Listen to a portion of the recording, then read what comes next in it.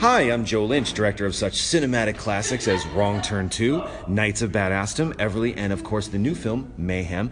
And when I'm not masturbating to Sasquatch porn, I'm listening to Nightmare Junkhead. Ooh, it feels so good.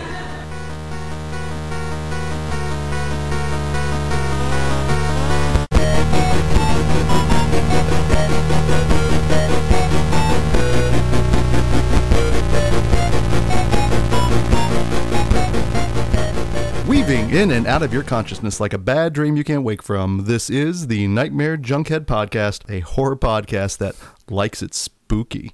My name is Greg D. I'm Genius McGee. And on today's episode, we're sending in more sound engineers as we take a trip back to re-record and talk the Return of the Living Dead soundtrack. But before we get into that, let me remind you we're part of the Boom Howdy Podcast Network. Boom Howdy. And you can find all of our episodes at boomhowdy.com, or if you're like me and you like to listen to us on the go, simply search for Nightmare Junkhead in your iTunes or SoundCloud app, hit subscribe, and when we drop our latest episode, it'll download directly to your listening device of choice. All up in your party hole. So, indeed, we are taking a trip back to the well, if you will. Mm-hmm. As you all know, once a month, we do a segment called What's the Score? Yep. Where we kick back and listen to some of our favorite horror scores and soundtracks. And we've been doing it for a little while. And kind of much like anything else we do on the podcast, we learn as we go along. Yes. Growing pains. I'd like to think that we do take, the time to look back and see what works and what doesn't. Mm-hmm. And obviously from the get-go, our love of horror scores and soundtracks kind of fuel our desire to listen to them. And we're like, well, why can't we just do that for episodes? Right. So back in the day, we were literally just pointing the microphone at a speaker from afar, and I just assumed the listener on their behalf would turn up their end, which is just so presumptuous. Such arrogance. Such insolence. Until I finally realized that, well, hey, they're genius. Not you, genius, but me. Why don't we just put everything close together? And voila, we had... What's the score? What's the score? Right. So we realized that back in the day, we've got several episodes that are just horrible sound quality. That the minute we start listening to the scores and the soundtracks, the volume drops out. It's insulting. Right. And so we are here now to rectify the error of our ways and, like any good zombie, come back from the grave. We listened to your calls. We had a 1-800 number that you could put out if you ran into an issue. I had veal for dinner or for lunch. Crap. All of it's crap. But we realized we really need to go back and re-record those because, number one, the music itself, these scores and soundtracks are phenomenal. And so it's always a good just chance to revisit those. Right. Plus, like, seriously, who hears a song just once? You know what I'm saying? Especially if you like it. So why not? And then secondly, it's just another opportunity for us to kick talk back these films and listen to some tunes. Exactly. Why? It's so nice. We're doing it twice. Indeed, we are. And as we do every time, we do this once a month. There are some podcasts out there that do this on a weekly basis. Make sure you're checking out any of the shows from the Damn Fine Network. Mm-hmm. Make sure you listen to the Scored to Death podcast and also the From and Inspired by podcast. There are a number out there. Make sure you're going out checking them out. But then while you're here, kick back and listen to a few with us. Exactly. And I've talked about it many a times. Whenever I talk about this score, the thing that we do here with What's the Score is obviously we listen to everything in studio from the record player. Right. So we're not dropping anything digitally. Not that there's anything wrong with that. No, but we are limiting ourselves to what we have. And which is why we're kind of going back to the well on this one. I won't lie. But also, again, a chance to go and revisit a lot of these films. But just this is a score. This is a soundtrack. And the one thing that really takes away from the soundtrack is it doesn't include that lovely little march we get at the beginning. The death march. It's not on the soundtrack, which is a bummer. Which is a super bummer because that's a very It actually scares me a little. It is because it's like that it's an impending doom march. You know something bad is going to happen. It's scary, and it's got that like weird theremin-y sounding, almost harkening back to the old school, so yeah, it's a very playfully scary song, and that works really well with the theme of the film. This is a film that is basically a kind of a a friend-defining film for us. Yep. In many ways, the very first podcast we ever guest hosted, we talked about Return of the Living Dead, Linnea Quigley, and it just cemented our friendship. Because we like it spooky. It's a way of life. This is no accident. And ultimately, the one thing that always comes out is just the wonderfulness of the soundtrack and the fact that it is a representation back in '85 of youth, right? Punk culture, this new punk thing. Because until then, all you learned about it was fucking Quincy. Yeah. So when Courtney Love went down in the mosh pit, that's all the PSA I needed. I realized, well, that's the other thing is the punkers kind of reminded me of Street Toughs. Yeah. So initially back in '85, they would have probably scared me more than the Zombies would have, just as an intimidating presence as they are. But the one thing that always does stick out is the soundtrack, and it's an introduction for many a people into such iconic bands as the Cramps. You know, and I think actually my first introduction to the Cramps was not Return of the Living Dead, but a film from the very year of 1985, but Back to the Beach. Yes. Because the kid is wearing a Cramps back patch, the Bad Music for Bad People, and it's that iconic yellow cover that I was, much like heavy metal covers, they draw you in, and then when you hear the music behind it, it wasn't what I was expecting. Right. This spooky rockabilly. And that's the beauty of the soundtrack as well, is there's a lot of cool, diverse tracks on there. And so we're going to go ahead and we're going to kick everything off with the Cramps and their rendition of Surfin' Dead. And when we come back, we'll talk a bit more about our love of Return of the Living Dead. Yes.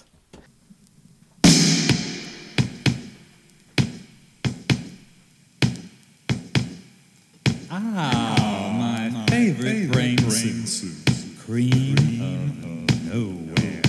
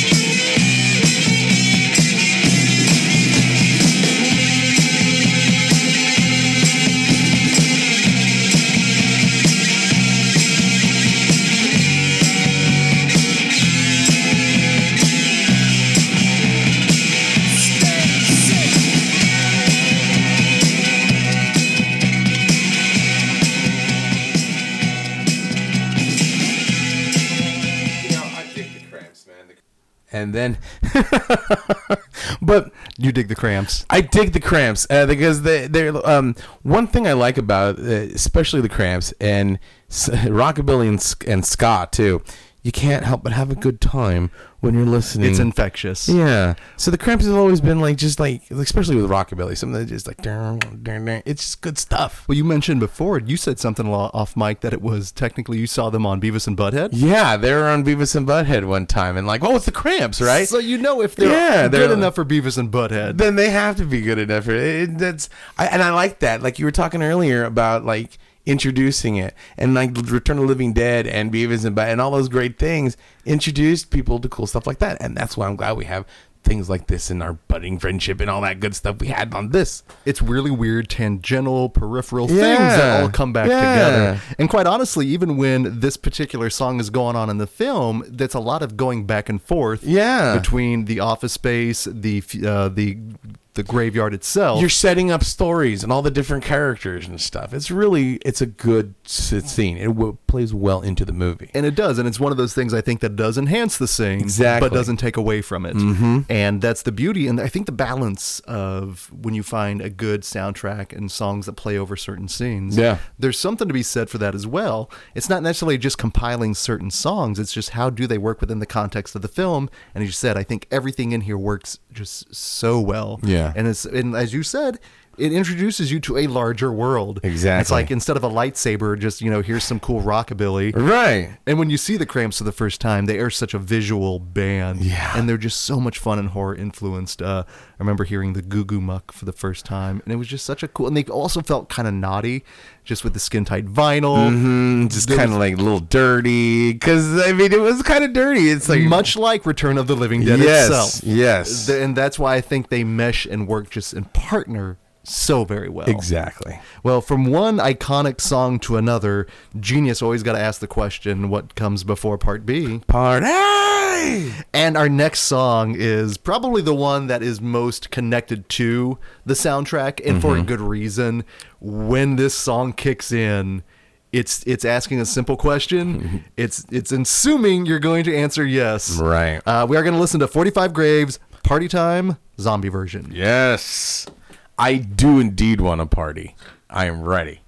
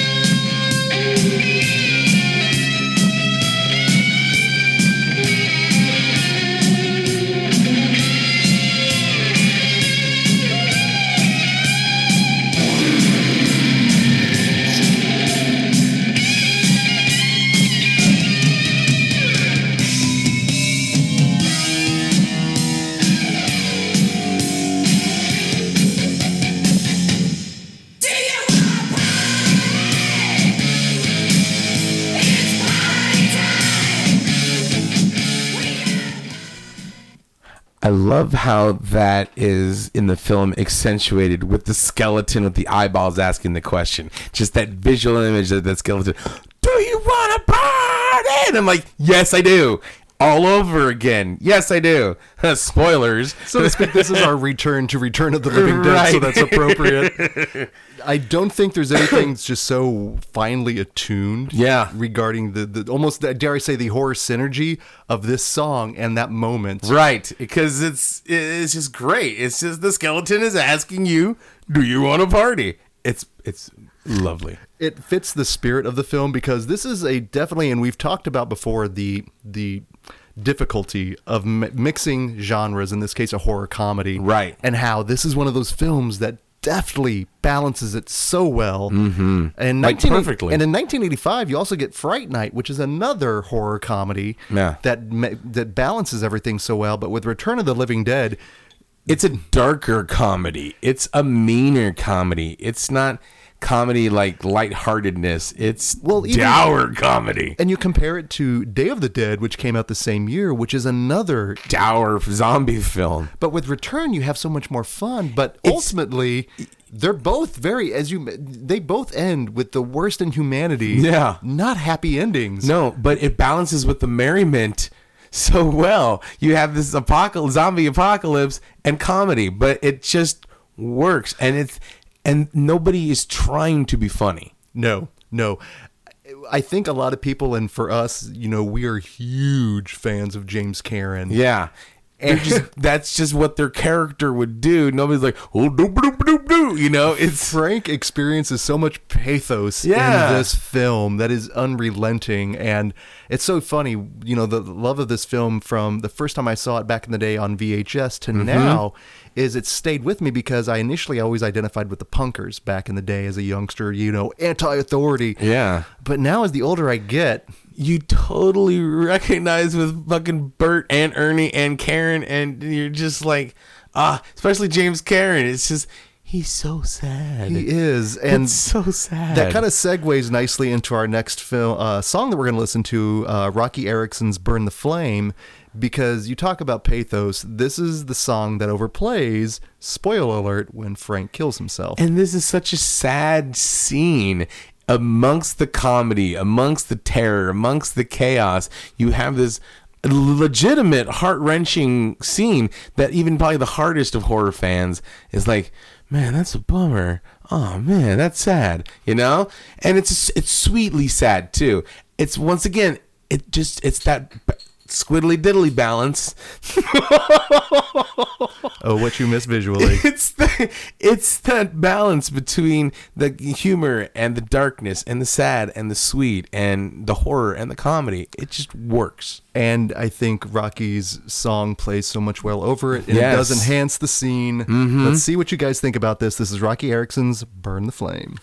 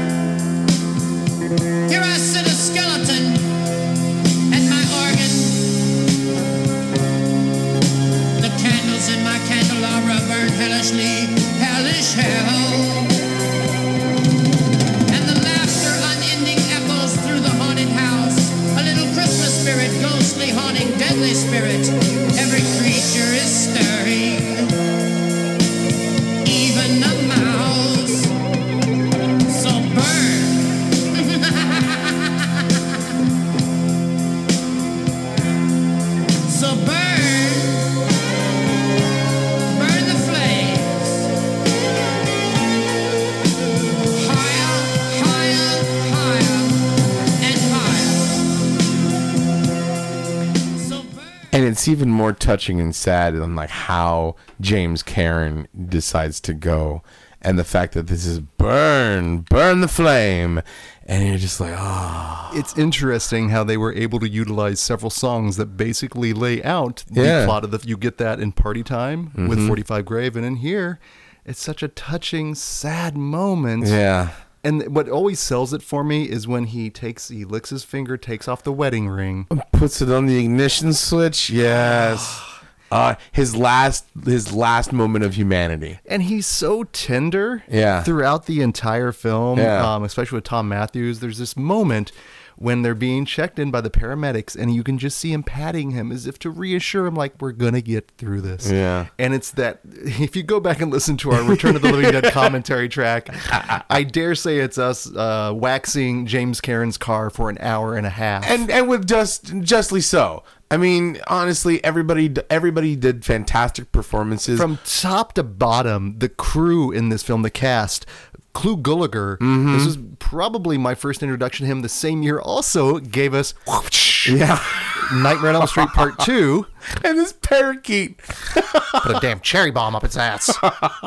And it was my introduction to these great character actors. Don Calfa is another one. And like I said, initially as a young man, you really are drawn to the punkers, but there was something about the adult characters, and now as an adult myself. Now that we're working stiffs. Yes. Literally like James Cameron and Tom Matthews. Messing with the new people coming in. But then you go into the character actors themselves we got with the adults, but then with the punkers.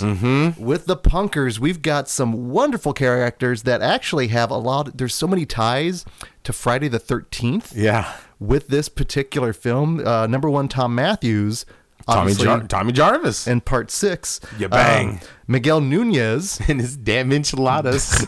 Ooh, baby.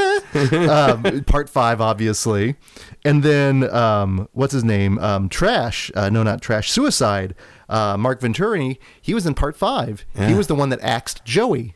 Oh, yeah. So that was him. There's crazy connective tissue with the Friday the 13th universe. Is Return of the Living Dead Paramount? That's what it should be. No, it was always... I'm trying to have the exact logo there.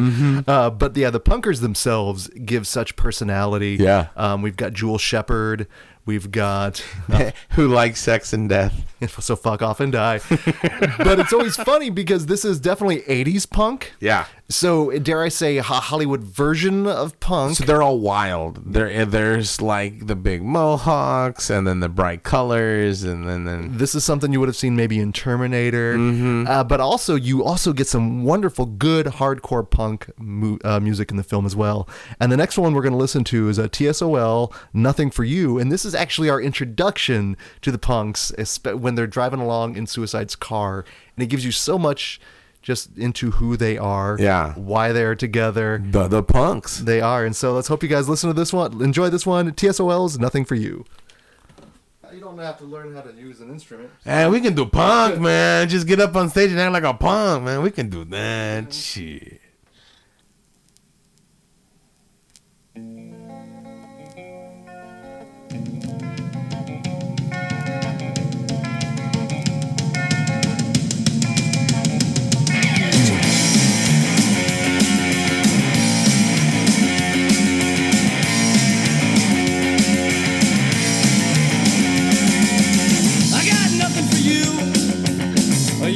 Under my rug, I got no smack.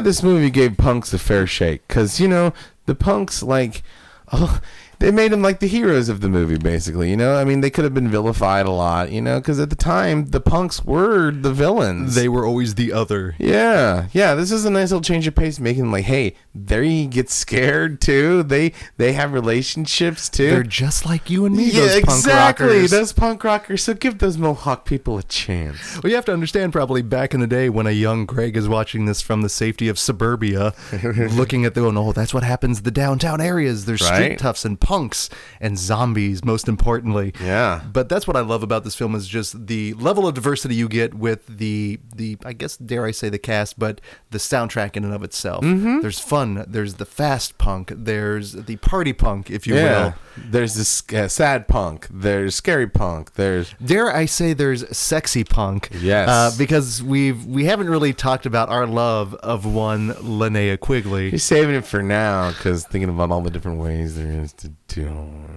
Do you like it spooky, genius? I like it spooky. I do. Trash is one of our all-time favorite characters, if not, and let's just the creeps of nostalgia. With her Matilda May-esque performance. Yes. Long before the internet, boys and girls, cable and films like this, there was a currency to it.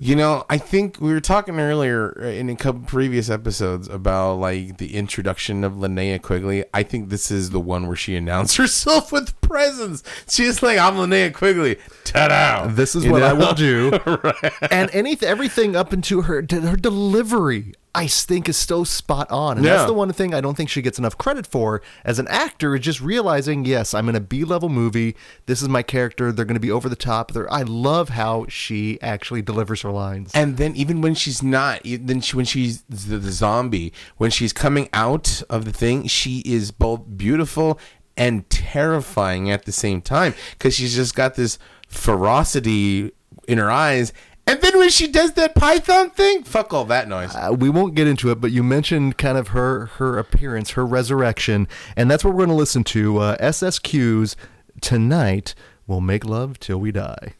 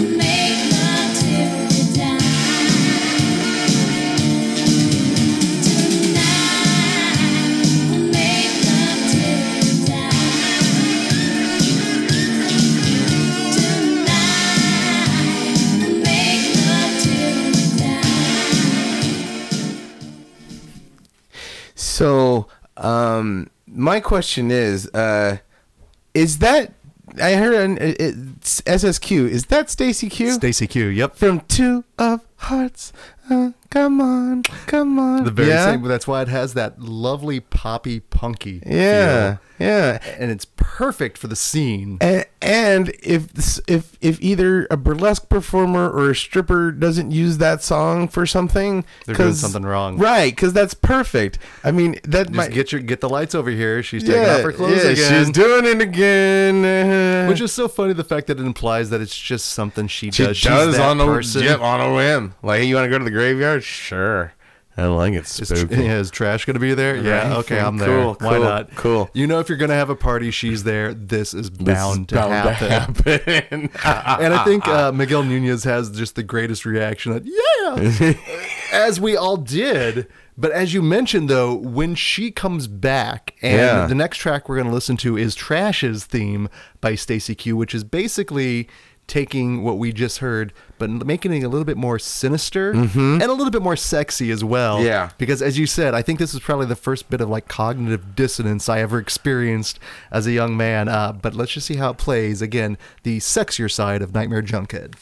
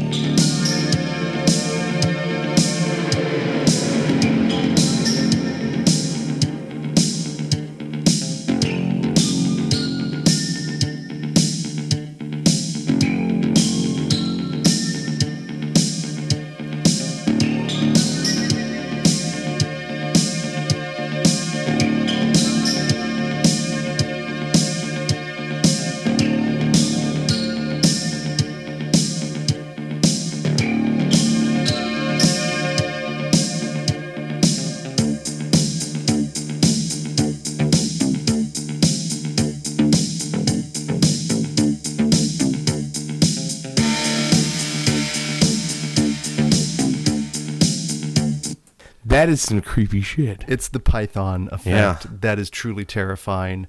And that's the other thing I don't think this film gets enough credit for is there are really scary parts to the movie. From the fact that when you experience the first time the little person that's in the zombie film that's munching on the brains and he does that little wallow at you, that elicited such a scare in me because it was a truly practical effect. I think that's the guy that did the work in Poltergeist 2 as well. As the little like tequila monster. And I love the fact that he gets work. Yeah, hell yeah, he does. Yeah. And he's one of those people that truly proves that, man, you can't go. That's truly special. If you try to make that a CGI thing, it doesn't work. It's practical. So now I think it's interesting that those tracks finish off the Return of the Living Dead soundtrack because they definitely, again, are the softer, sexier side. So we're going to go out with one more entry, not from the Return of the Living Dead soundtrack, though. Mention another film from 1985, Day of the Dead.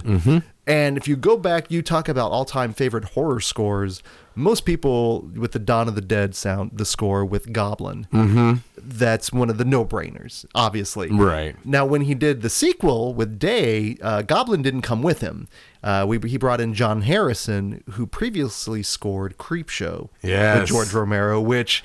That's another one I think we're going to have to re-record. Yeah, because that's a good one, too. So. And I think that one we record horribly, which is always a good excuse. But what we're going to listen to here is the Dead Suite, or a little bit of it, because it's a 19-minute long track. But this is John Harrison's score for Day of the Dead, which is a real strong contrast to Dawn. And it's an interesting story, as apparently he scored everything according to George A. Romero's original script, which was crazy epic.